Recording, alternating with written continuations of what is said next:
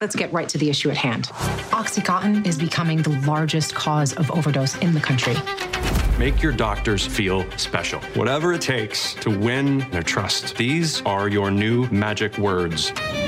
Less than 1%. Less than 1%. Less than 1% of people get addicted to OxyContin. That's not possible.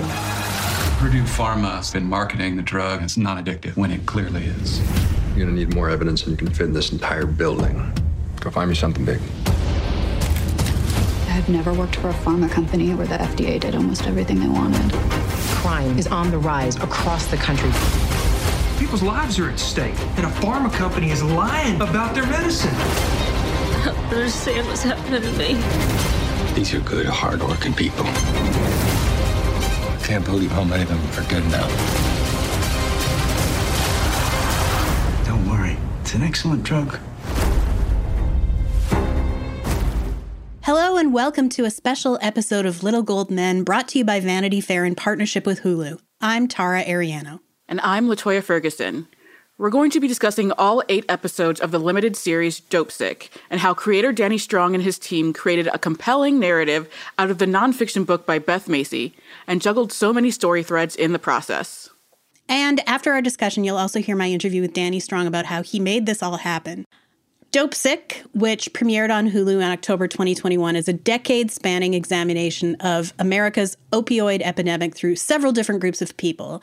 The Sackler family, who owned Purdue Pharmaceuticals, the makers of OxyContin, Purdue reps who aggressively sold the drug to doctors, a small-town Virginia doctor and the patients to whom he ends up prescribing the drug, and law enforcement, Virginia prosecutors from the U.S. Attorney's Office, and a high-ranking agent in the DEA. And as we said up top, it was partially inspired by the best-selling nonfiction book Dopesick by Beth Macy, who's formerly a journalist at the Roanoke Times and is also a producer on the project, and appears in one episode very briefly in a cameo, not as herself. It was developed and mostly written by Danny Strong, a veteran of fact-based material like the HBO movies Recount and Game Change, and as we said, we'll talk to him later on. Latoya, let's start with something Strong said in another interview. He was inspired by Traffic. Was that an analog that you had in mind as you watched it?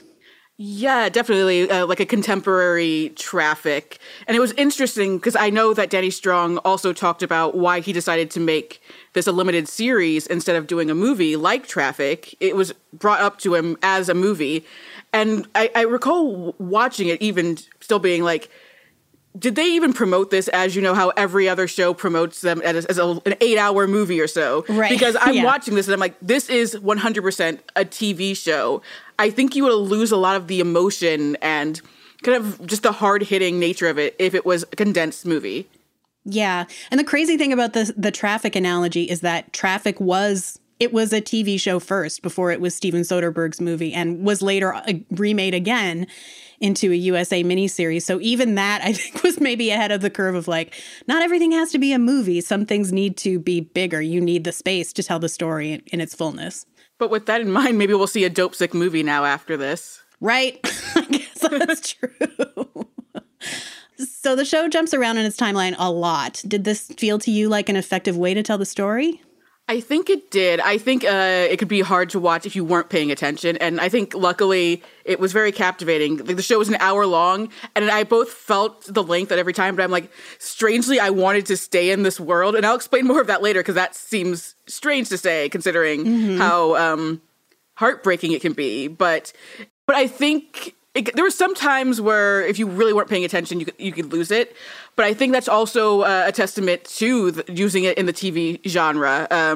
There's a way to cross those paths that I'm not gonna throw movies under the bus, obviously, but I think that specifically the way that Danny Strong chose to tell the story, from it being TV to the different years and the back and forth, I think it was very specifically something you had to do this way, to tell the story this way.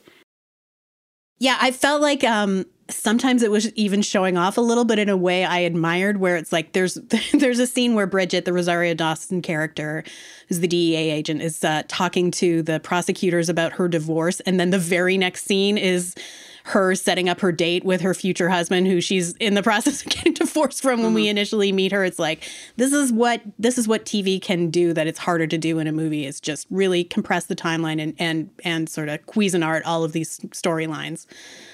in interesting ways. One thing I appreciate about Danny Strong as a writer and creator is that he clearly appreciates and understands television. So again, while I'm watching this, I'm not thinking, wow, it's like an 8-hour-long movie. I'm thinking this is a well-crafted television show, and everyone is acting accordingly. They know they are making television. Yeah. So I feel like this project would not work without its strong sense of place. In a post at NPR, Beth Macy's quoted explaining how important that was to her, and that Strong had hired a Kentucky graphic novelist named Robert Gipe, I'm not sure I'm pronouncing that right, Gipe, to consult on that aspect of the series. And we can drill down more on this when we talk about the Caitlin Dever and Michael Keaton characters. But there's one moment in particular toward the end. Logan Parker, who's played by William Flamen, is in a doctor's waiting room that's decorated with these framed black and white photos from various points in the history of mining in the area. And he talks about them a little with a younger person in the room and the pride that he had of being in that workforce. And it's a very short scene, but it was so well observed and understated. I found it really moving, particularly since so much of the rest of the story is about shame. Were there any moments that struck you that way? Well, in terms of the show being about shame, one thing I also really appreciated about it, I think it's a show that's not misery porn. And that's something that it easily could have been. So easily. That's why I also say that I feel like living within this world and continuing to watch it, you know, which is not what you expect with a show about the opioid crisis. But there's the fact that they got Robert Gipe to consult on the Kentucky aspects of the show. It really feels, I acutely feel the rural Virginia aspects of the show. Those feel so honest and true. And just early on, when Nurse Leah is helping Dr. Phoenix attend to this man who is just, you know, going about his day, and he has his rebel flag tattoo, just shown proud, and you just you see that moment, and she's like, this is what she has to deal with every day, but they care about these people, they care about these patients, even though they obviously don't all agree with each other and their worldviews. It's just, these are the people you're seeing in this town, and it's not even that, you know, there's ill content or anything coming that way. It's just a fact of this life. And it felt so real, not even like the show was like, look at this, look at what these people are like. I think that's another thing. While shame is a part of the show, the show is intentionally never shaming these small townspeople, especially as they become victims. It doesn't. It never looks down on them. Yes, absolutely. I agree with that 100%. There's another moment like that where we see Rick and Randy out decompressing after a tough conversation with a witness, and it's been established earlier that neither of them drinks, so they're out at like 8:30 at night having ice cream sundaes together, which is so wholesome, but it's like such a specific detail. You really get you know those characters in that moment with something just as light and silly as that. Yeah. In general, those moments are just as important as the moments showing just how debilitating this opioid addiction is. And again, not only is the show not misery porn, it's not about shock value either. It's being honest, it's shining a light, but it doesn't seem exploitative. Yeah, 100%. So let's talk about the different storylines, starting with the Sacklers. And I think it's one thing to say money doesn't make rich people happy often, but even before things start collapsing on them, they seem miserable. They all seem to hate themselves and each other. And Richard Sackler, who's played by Michael Stuhlbarg, appears to be the closest to his father, but even when his dad comes by the house one evening, instead of hello, Richard says something about him showing up to ruin his night, which he does, but still it's like, what are you people all getting out of these relationships? Because it seems like you should break up. It's interesting because especially at the beginning, watching the Sackler scenes, I'm like, wow, this is like dumb Succession. And I mean that in the best way possible. But at the same time, the characters in Succession are also a bunch of dummies, but they're so wealthy beyond what we can even imagine. And that's exactly what the Sacklers are too. Stuhlbarg's performance, it is disconcerting, doesn't even begin to describe this.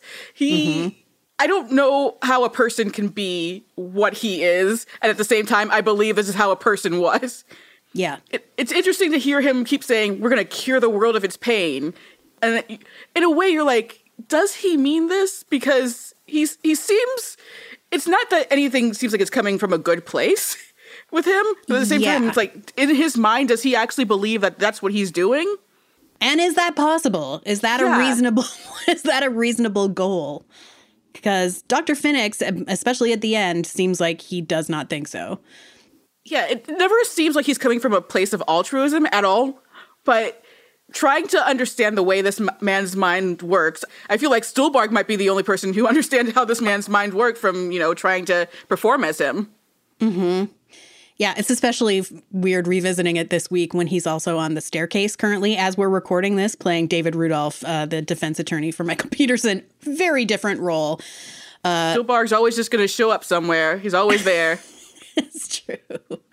Yeah, in terms of how weird Richard is, apparently, according to my research, him showing no sign of any positive human emotion except when he's loving his gigantic dog was a real detail corroborated by people who interacted with him. Based on what we see, his wife, who has since divorced him in real life, might have been jealous of the affection that he shows this animal. Which is understandable. Dogs are the best. I was like, in those scenes, I'm like, I relate to you now. Yeah, especially that dog. That was a big boy. He was like a bear-sized dog. That head was bigger than Richard's head. I appreciate that the first we see of them, too, is when they're getting served dinner in their own museum wing, because the show circles back around to the question of plutocrats using philanthropy to launder their reputations, which is a conversation which should be having more. Like, if these jags would pay their taxes, we would not need these endowments that they are granting. It is amazing just to especially watch the Richard Sackler scenes, because to watch someone who seems to have, the way he is shown, seems to have no real skills, delegating and being in charge of so many lives and eventual misfortunes and just wanting to continue to go full steam ahead. It's like, oh, none of this matters to you. This all just rolls off your back. And unfortunately, we know how this ends. So it all continues to just roll off his back. Yeah. It's the juxtaposition between the exorbitant amount of wealth that these people have and everyone else just down in the dirt throughout. It's impressive, but it's also just, it's so disturbing because it's still happening. There was no real saving the day in general with this show. Yeah. It does kind of grind my gears to say. I think that's a fair opinion to hold. The other thing is that the donations are pretty much the only time we see the Sacklers like bawling out with the billions that they've made killing all these people. Like we hear one of the younger cousins wants to invest in a ski resort company, but Richard will not even take a ski vacation because he needs to work and make even more money. They just seem so boring. To be so rich and so boring. It's like, if you have money, be fun, please. I beg of you. Not too much fun, because that could go bad too. That's true. Let's move on, because some of the work that Richard does is make psych-up phone calls to the relatively low-level reps who are flogging OxyContin to doctors. And our POV character in this storyline is Billy, played by Will Poulter. I'm generally opposed to British people playing Americans, but other than his extremely English-looking face, I was convinced. What did you think of his performance? I thought he was great, and I thought his accent was really good, too. And I was hoping he would say psychopath, because that's usually the tell for British actors. Like Pattinson in The Batman, he said psychopath. I'm like, you're not American. The other tell is anything, and he says anything pretty early, and he does it well. So very good job. Well observed. 2 thumbs up on the accent, Poulter. So way more than the Sacklers, we see Billy and Amelia, who's played by Philippa Sue, outwardly displaying signs of their financial status, her suits and shoes and car, his nice apartment. But as he starts to lose faith in the mission, she tells a bit of her backstory, which is that she grew up poor and is determined not to go back. Should we have gotten more of her in the storyline, or how did you feel about her character? I really kind of wish we could have gotten more, but I do think the show was at the 8 episodes and the length it is, it's pretty stuffed well too. I do think partially that it is intentional, that she's such a detached character and she keeps Billy at arm's length, and the show is also keeping her at arm's length with us. I would love to know more. I think in general that her story with Billy is one of those stories that it could be its own thing, honestly.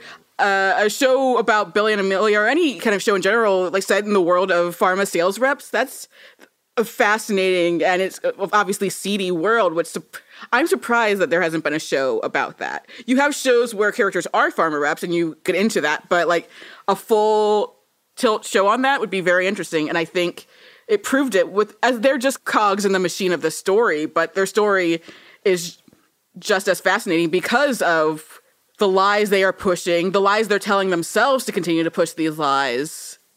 going into the show, especially, I didn't think that I would feel for Billy, for Poulter's character. I'm like, why would I care about the smarmy guy who is pushing these pills? But it is a testament to the writing and the acting that you feel for the kid. Yeah, I'm going to call him a kid because I'm at that age where I call everyone a kid. He's younger than us. That's fine. Yeah, so you don't want to feel for him. Even though early on he's asking questions, it's like, maybe this isn't the right line of work for you because you're asking questions. Right. And they're good questions to ask, but he still, pushes through and pushes it along. It takes a bit for him to, not do that. Yeah. And she has to be the one to say, stop asking those questions because you're going to get yourself fired if you get too curious about any of this. I will add before we move on, if people are curious about seeing a show about a pill mill, which is a reference or a term that gets thrown around a lot in this plot line, early Claws, they cover that. Very different vibe on Claws, but that's a storyline there as well. It's great. So central to Billy's arc is his relationship with Samuel Phoenix, the Michael Keaton character. And he runs a medical practice in Finch Creek, Virginia, a fictional town. We're told that the reps are going to be given psych profiles on all of their doctors, but it doesn't seem like Sam is that hard to sell. He's a gentleman treating gentle people, not naive, but not assuming the people he meets are hiding nefarious ulterior motives either, which is what makes his arc so heartbreaking. He was like the soul of the show, and I was very glad he's already gotten awards buzz for it. There's just a moment... Yeah, there's a moment early on and where where this is going, but you just kind of say, oh no, where he's telling one of his patients to lay off of the Advil PM or something like that. And I'm like, you sweet man, no. Yeah. And I somehow did not turn the show off right there. I'm like, nope, it ends there and nothing bad happens to anyone. Yeah, Michael Keaton, amazing and brilliant here. I was talking about this with a friend and I'm saying, people forget, of course, that Michael Keaton got his start in comedy. And I as much as I wish he would, go back and do some comedies too, the work he is putting out, especially the past few years, it's been interesting. And it's just, even when he gets his awards, it seems like people forget about Michael Keaton and then he does something amazing again. And you're like, oh yeah, Michael Keaton. Mm-hmm. Yeah, he's incredible. And I think, too, the show does a good job making it credible that Sam would be enticed by the weekend seminar with the Russell Portnoy connection. This is a pain expert that Sam has read his book and really respects him. And looking into that guy, that's how I learned the real Russell Portnoy still practices, more recently started helping plaintiffs to sue Purdue Pharma so that they would not sue him for his part in helping to... Yeah. To spread opioids around the country. So I feel like the key scene for the two of them is after Sam has himself become addicted to OxyContin, ends up in rehab, Billy goes to see him, racked with guilt, and they have a nice brief conversation before Sam asks him if he can get him some pills. And feels like a turning point for Billy where he's like, oh, geez, this is quite bad. Because he likes Sam, it's clear. Mm-hmm. He sees Sam as a father figure, as he's talked about his family, where he's kind of the black sheep, basically, and he fostered a connection with him, only to send him down this path.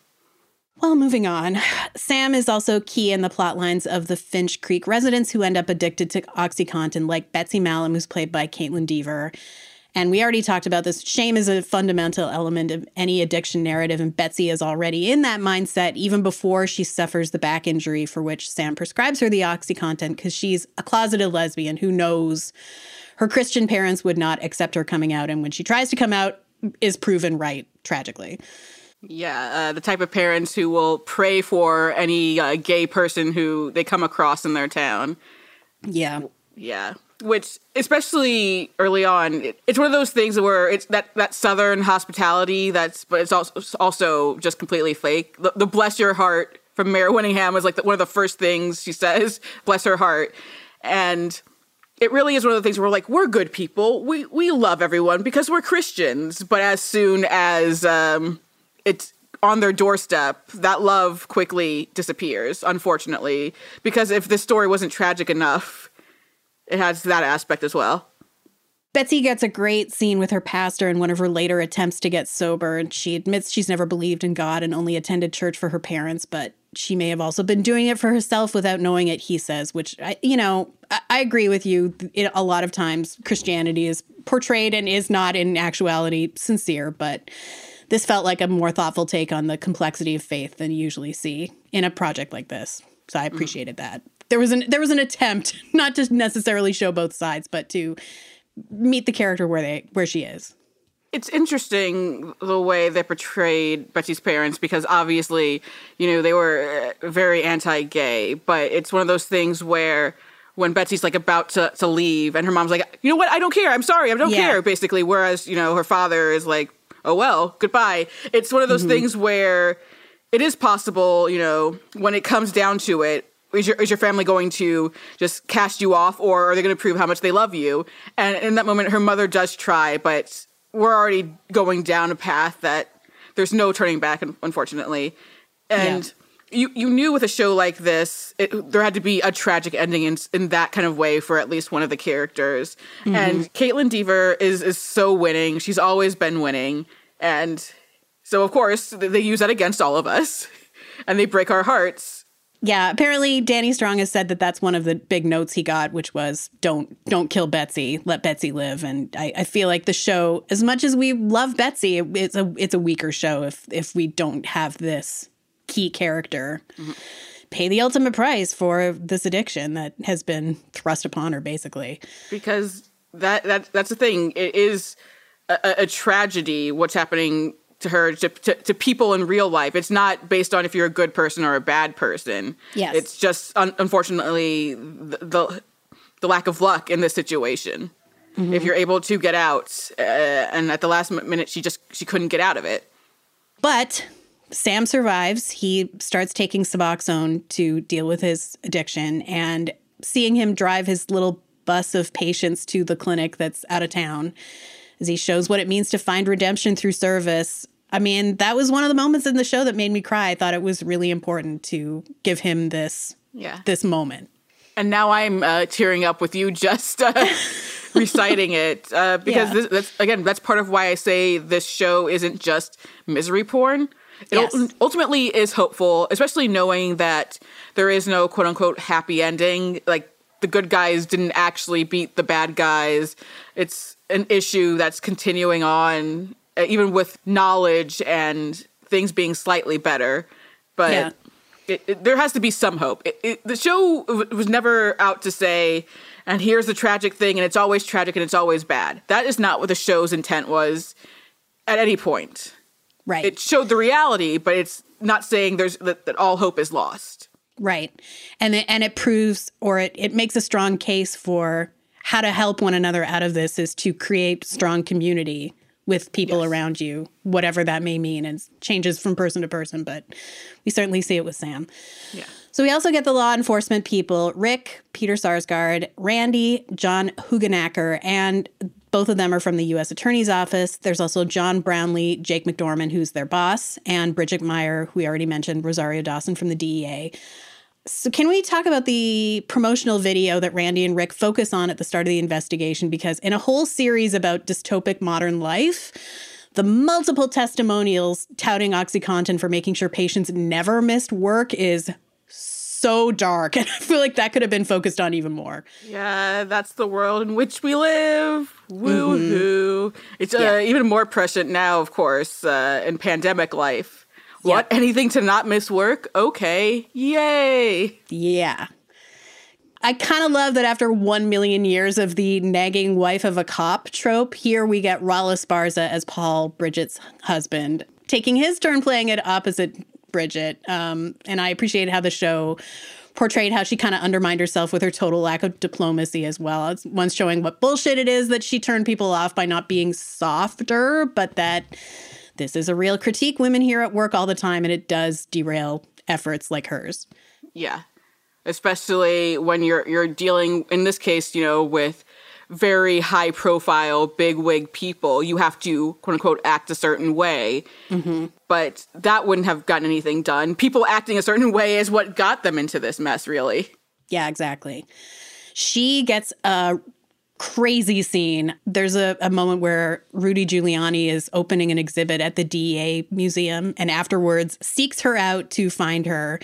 She's really excited to meet him because at this point in history, it was okay to respect Rudy Giuliani, and she does, or rather she does until he keeps talking and says he has this great new client and it's Purdue Pharmaceuticals, and her face just goes dead.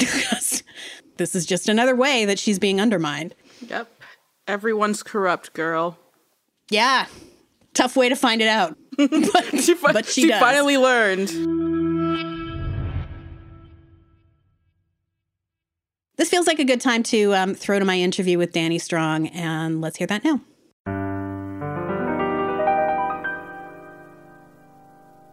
You've talked about how this project came to be in past interviews. You were pitched an opioid story, but then it turned out that another division of Fox had also optioned Beth Macy's book, Dopesick. So the two projects merged. She came on as a producer. How did it change your process to collaborate with someone whose background is in journalism?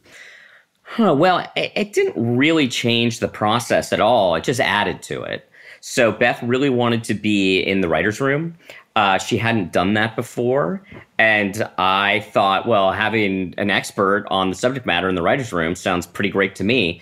So she was just part of the team in a very, very significant way. We continued the interview process and the investigative fact-finding, not just through the writer's room process, but through prep and even production. So for me, I never had a journalist out finding information and then I was finding information. We would have documents leaked to us and people reaching out, and then we would conduct interviews sometimes together, sometimes apart. So it was really terrific having this, not just an expert on the subject matter, but a terrific reporter, and she's the greatest person ever. I just loved her. So it was just wonderful on a number of levels having her a major part of the process. Let's talk about those leaked documents. Were you able to use them, and are they now in the public record, or are they only in the record because of the show? Absolutely, we were able to use them. It was pretty fascinating. So there was one in particular that was from the Justice Department, and it was a memo from the fraud unit in the Justice Department that basically said, yes, the case, the Brownlee case, should move forward. And then there were details in that memo that had never been reported before. Meetings that Curtis Wright, the former FDA official that joined Purdue Pharma and had granted them the label, that he had had meetings secretly with Purdue before he had left the FDA and before the label had even been granted. So I took those documents and I created this really, I wouldn't say it's a great scene, but it's a very interesting scene in which we see Curtis Wright of the FDA meeting secretly with Purdue Pharma executives and coming up with the wording of the famous wording on the label together. And the lawyers for Hulu, they weren't comfortable with the scene because it was only sourced from this document that was leaked to us, and there wasn't a secondary source. And I was very frustrated because I thought, yeah, but it's a Justice Department document. Why can't we use it? And so what I did was I kept the scene on the schedule. I just thought, I'm just going to shoot the scene because it's better to have it in post, and maybe I can fight that fight another day and still get the scene into the show. But I won't be able to get the scene in the show if I don't shoot it while we're in production. So then 2 days before I go to shoot the scene, Patrick Radden Keefe's book, Empire of Pain, Beth Macy gets an early galley copy, and he goes into heavy detail about that exact scene and the memo. And that was all the confirmation that Hulu needed for us to be able to not only shoot the scene, but use it. So it was this sort of great moment of, we had this leaked document. It wasn't strong enough for Hulu to let us to roll with it. And then a second source came up just in the nick of time. However, like I said, I would have shot it anyways, and I could have used the second source after the fact. But things like that were quite exciting because of the how it was described in the book. I was able then to even go further in my portrayal than in my original rewrite. I mean, my original writing of the scene. So I rewrote the scene that night, made it even more explosive, and then we went and shot it. Wow. That's a crazy story. Very unusual for me over my career as a screenwriter to have things like that. But there were people that would come out of the woodwork and give us information. And then I had another source that was privy to a lot of the documents in the bankruptcy. And so what I would do was when I would get this new information, I would then go to him or her and confirm it. And then we were good to go because we would have multiple, it would be multiple sourced and Disney / Hulu lawyers would feel confident that we could move forward with it. Wow. So you had leakers from the Justice Department, but also from Purdue and just sort of around. Yeah, we had an amazing source from Purdue from that era that gave us a lot of great material and a lot of good just kind of personal color to help construct these characters in a realistic, well-rounded way. Richard Sackler is a very challenging person to dramatize.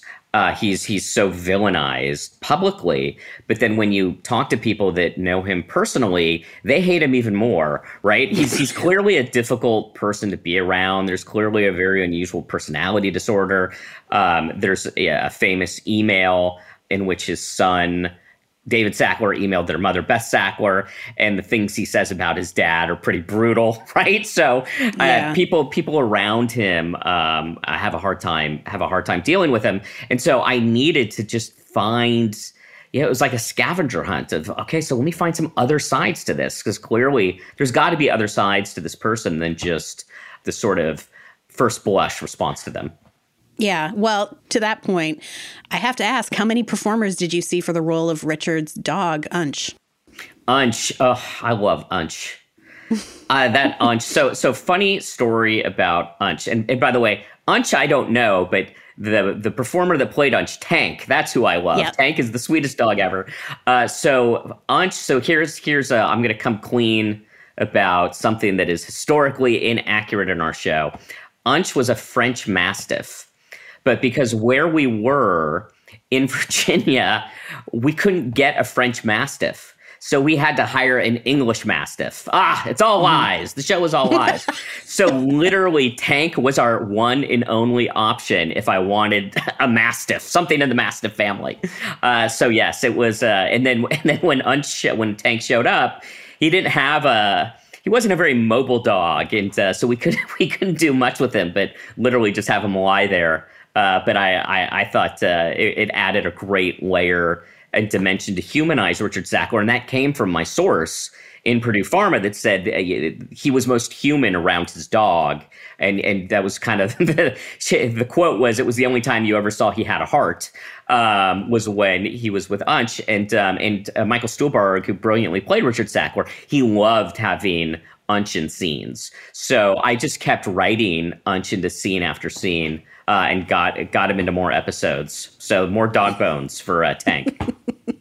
Good boy. Good Tank. What struck me about the Sackler scenes generally is not just that their money doesn't make them happy, but nothing makes them happy. And the show doesn't have a ton of levity, but did part of you enjoy making those Sackler scenes as vicious as they are? Well, it was, once again, that stuff is based on reporting. So there was a scene that we shot.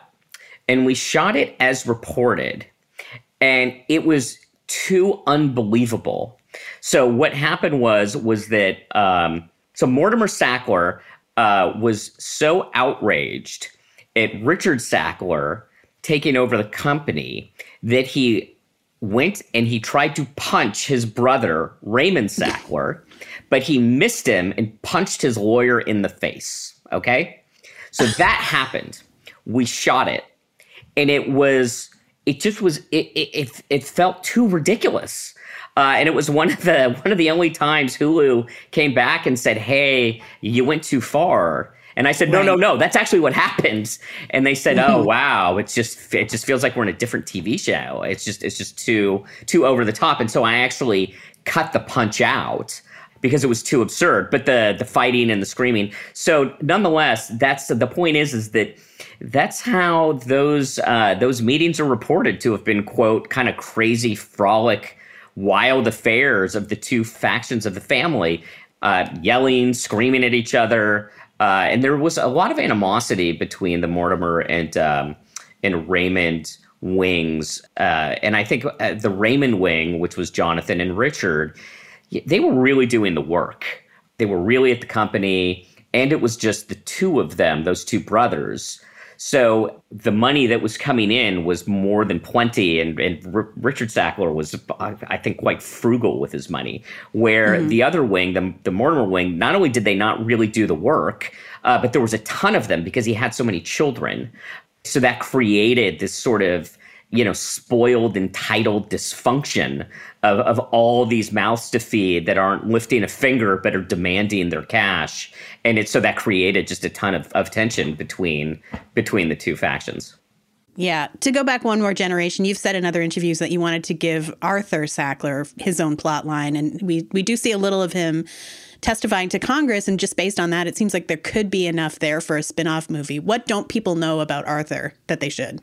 Well, I have to say that the book Empire of Pain goes into Arthur Sackler in the most fascinating, brilliant way. It's an unbelievable story. Patrick Radden Keefe tells it beautifully, and I refer to it as Charles Dickens in hell. It is just the most Dickensian story of his journey and what he achieved. And he redefined modern medical advertising. He basically, I think in some ways you could say Arthur Sackler created the essential corruption that is Big Pharma now, in the dishonesty and manipulation. And by the way, I don't think all of Big Pharma is dishonest and corrupt, but there are elements of it in which people absolutely put profits above safety, create false studies, create false articles, create false diagnoses in order to sell a drug that people may not need, and then underestimating or underselling the effects of what that drug does. And that's certainly what he did with Valium, which was highly addictive, created basically, the malady, psychic tension for what was needed, so that they could then market this drug for that. So you could say that, wow, this person's an absolute genius. You could say that they're an absolute evil genius, or you could just say they're evil. It's really up to you.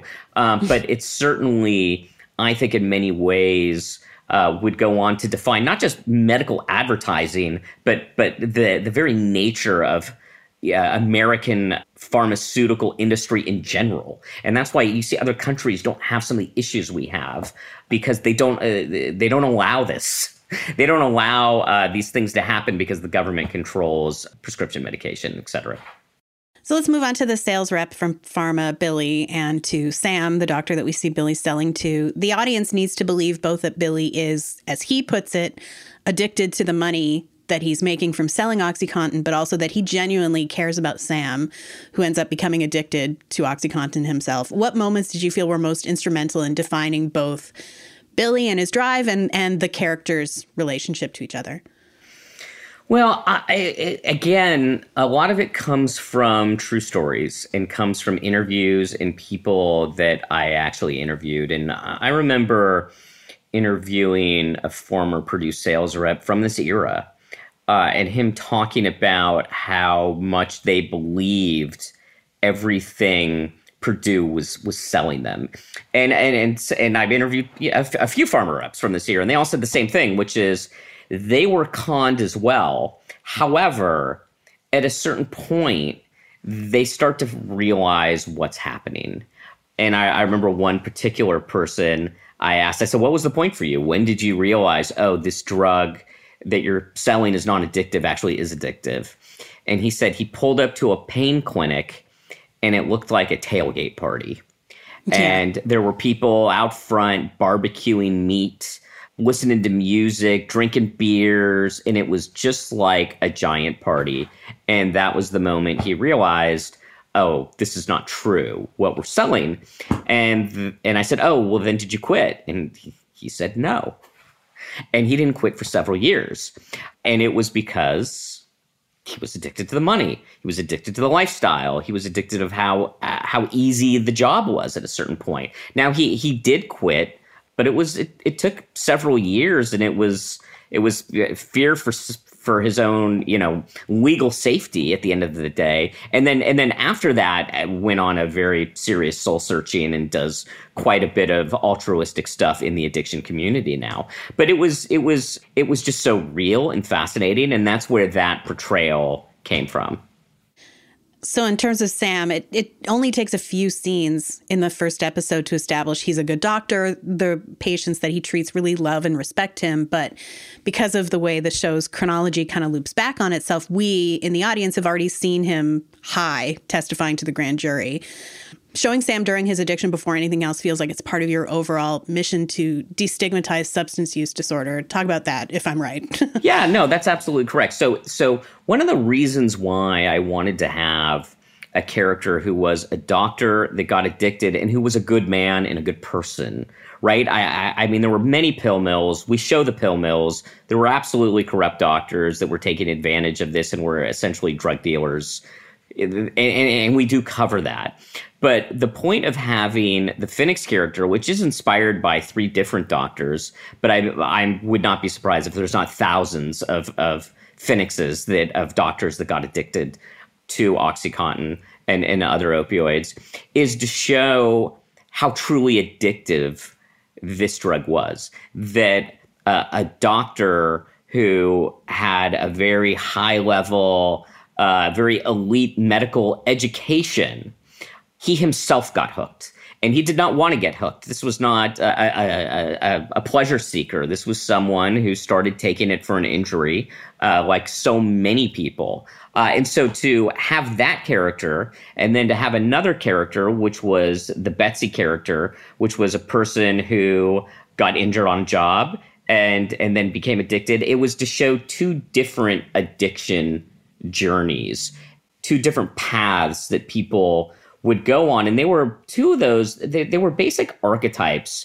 of anecdotes I had read over and over and over again. And there are obviously several more archetypes than just the 2 of them. But that seemed to cover quite a bit. And by showing a loving, talented, really smart doctor get addicted, the point was to show how truly overwhelming and all-encompassing an opioid addiction can be. Yeah. Also, that with the video, the promotional video, and how much the patients that are in it keep stressing, I did not have to miss work because of OxyContin. That's part of it too for Betsy, for sure. That we're locked in this hell. Yeah. And it was and that was a huge, I mean, that video was really significant. It was just sent to thousands and thousands of doctors. And when I was investigating the U.S. Attorney investigation into how they put their case together, just as the show portrays it, that video was sort of a big kind of opening moment when no one in the video is mentioning OxyContin by name in a video designed to sell OxyContin. It just tipped them off that, I think there's something going on here. And then the case went on from there. So the last plot thread, as you've already touched on, involves the law enforcement officials, and Bridget, the Rosario Dawson character, has a lot of surreal moments as a DEA agent, but meeting Rudy Giuliani and very quickly losing all the respect that she had for him is, I would say, one of the wildest, particularly to 2022 eyes. Yeah. So that character is a composite character. However, the actions that character takes when she is transferred to the diversion division are based upon things that an actual diversion agent did. And several of those scenes are actual scenes that happened, some of them verbatim as reported in different books. And that Rudy Giuliani scene, that actually happened. And not dissimilar from how we portrayed it. And Giuliani was, I think, as the show portrays, one of the defining figures in the opioid crisis, and that his ability to lobby the highest levels of the Justice Department. His position as the front runner to get the Republican nomination, so that the officials in the Justice Department that were seeking to curry favor for him were very aware that there could be a fantastic job if he were to become the next president of the United States. And therefore, they put pressure on Brownlee to not pursue felony charges against the individuals. And I think that that is one of those historical turning points. Had those individuals been charged, had they had flipped, one of them flipped on the Sacklers, Rick Mountcastle firmly believes one of them would have. He actually has told me the name of the person he thinks would have flipped. And had that had happened, the opioid crisis very well could have ended in 2007. Purdue Pharma, everything would have been different for them. Instead, they pled guilty to these misdemeanors. The company pled guilty to a felony. And instead of their selling and their marketing techniques being curtailed or shifted, which would have happened had Richard Sackler or someone been indicted, the opposite happened. And they hit the gas. They tripled their sales within 2 years. They brought McKinsey on board, who helped them, quote, turbocharge their sales. And the sales of OxyContin skyrocketed post this settlement over the next several years. And I think that is one of not just the great tragedies of the opioid crisis, but one of the great tragedies in the history of the country. I think that the number of deaths hadn't hit this sort of cataclysmic level by 2007. Many people had died. It was still extremely tragic, but those numbers skyrocketed over the next 13, 14 years, and they still are. And so that's, to me, that was sort of a potential turning point in history. And the other one was when the FDA sides with Purdue Pharma over the DEA's investigation. That was a scene we did with the Bridget character, in which they literally side with Purdue in the room. And that scene, all of that actually happened. A lot of that dialogue is verbatim. There's a slideshow that Bridget is giving, and that slideshow was the actual slideshow they gave on the day. That was leaked to me, so I put it in the show. And that was I think that too was a turning point, because that was the moment that the FDA could have completely changed Purdue Pharma's ability to prescribe for moderate pain and restricted it to severe pain, or just put greater restrictions on them. And instead they side with Purdue over the DEA. I think that's another truly great tragic moment. Yeah, well, so much of the shady stuff that Purdue does is totally legal. How difficult was it for you to dramatize the difference between actions that are, quote, merely corrupt and those that rise to the level of criminal? Well, because in fact, some of what they did is merely corrupt, and then some of what they did is flat out criminal. They created fake blood charts. I mean, literally fake blood charts. They created fake studies. They said things that were the opposite of true. So what they pled guilty to as a company in 2007, and they had to sign a statement of facts of what they pled guilty to, is unbelievably damning. It is so criminal. So that is one of the things that is so maddening and absurd about how it didn't change anything, and that they were able to, in fact, grow exponentially even stronger post these felony convictions for the company. And it was truly because I believe, and many people believe, because individuals weren't charged with felonies, and they were able to essentially get off scot-free with a fine of, it was about $630 million, which for them was just the cost of doing business. Yeah. Was dismantling the Sacklers' legacy, which continues, something that you particularly hoped to do with the show? A huge motivation was when I started this, it was 2018. The Patrick Radden Keefe New Yorker article had just come out. And that's when I first was introduced to all this, like many people, including Nan Golden, who after she read that article is when she started doing her protests. But it had seemed when I was working on this in not even just those early days, for the first 2 years of me working on the project, that they had gotten away with it. That they had gotten away with it. They were completely getting away with it. There was no comeuppance for them whatsoever. And so my motivation was to give them the trial that they never got, was to lay out the facts of their rampant criminal enterprise, of the lies and deception that created the opioid crisis, because I'm still flabbergasted by the fact that one family made billions and billions of dollars off the suffering of millions and millions of people, and the death and destruction of people and communities for such a small group of people to profit from. It's still so shocking. Alex Gibney made a terrific documentary on it called Crime of the Century. And that's what it is. It's the crime of the century.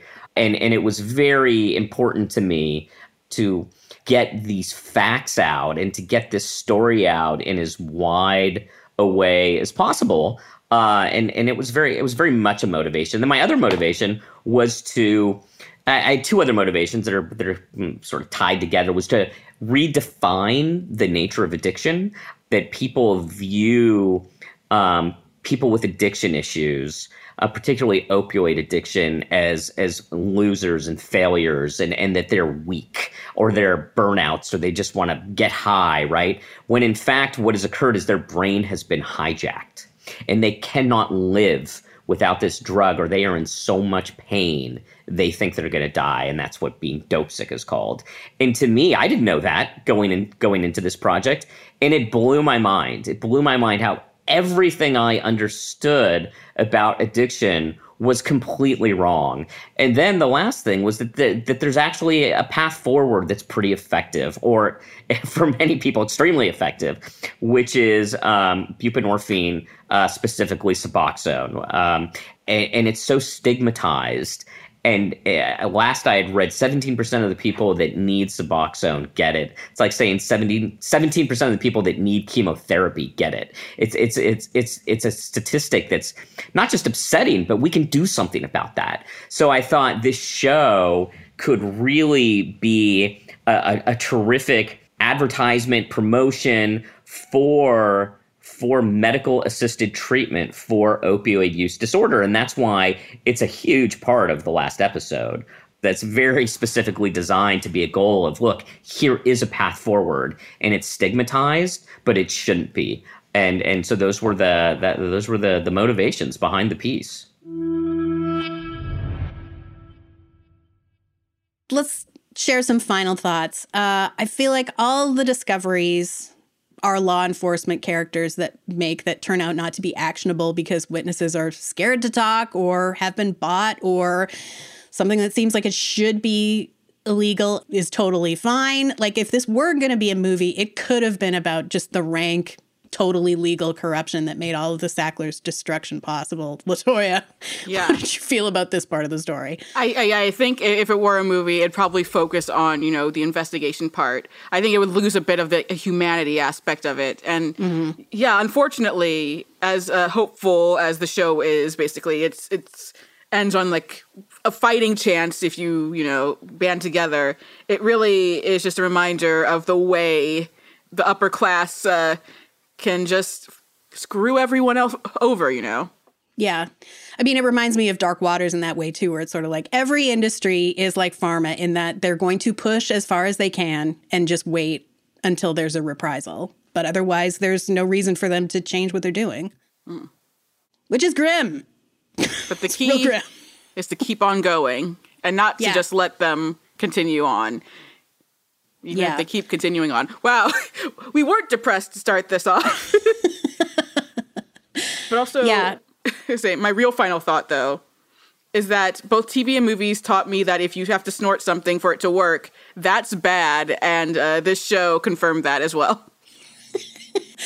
Well, I'll try to be slightly more optimistic. I do appreciate that after the really dark stuff as the investigation wraps up in the final episode, where we actually close is back with Sam running his clinic. He's gotten his license back. He's working with other people in recovery, and he's finding meaning by making connections with other people that are in recovery and sharing what he's learned and helping people to stay on their path, which is, as we said earlier, that's the most hopeful message we can get out of this. Yeah, do as much as you can, basically, to fight the system, especially when the whole system is seemingly working to push you down. And again, they were targeting these small working class towns where all really you have is your community. And in doing so, it fractured said community. Right. So even though it's a small place, starting at that small level is so helpful. Yeah. Yeah, circumstances contrive to keep us apart, and connection is what we should all be striving for. And I think that's a lovely way for the show to have ended and for us to end today. Thanks so much for listening to this special edition of Little Gold Men. You can find me on Twitter at LaFergs. And you can find me every Wednesday co-hosting the TV podcast Extra Hot Great. I'm on Twitter at Tara Ariano, Taraariano. Our editor and producer was Brett Fuse. It's crucial they understand we've created the greatest painkiller in the history of human civilization. I think I can make this the biggest drug in the world.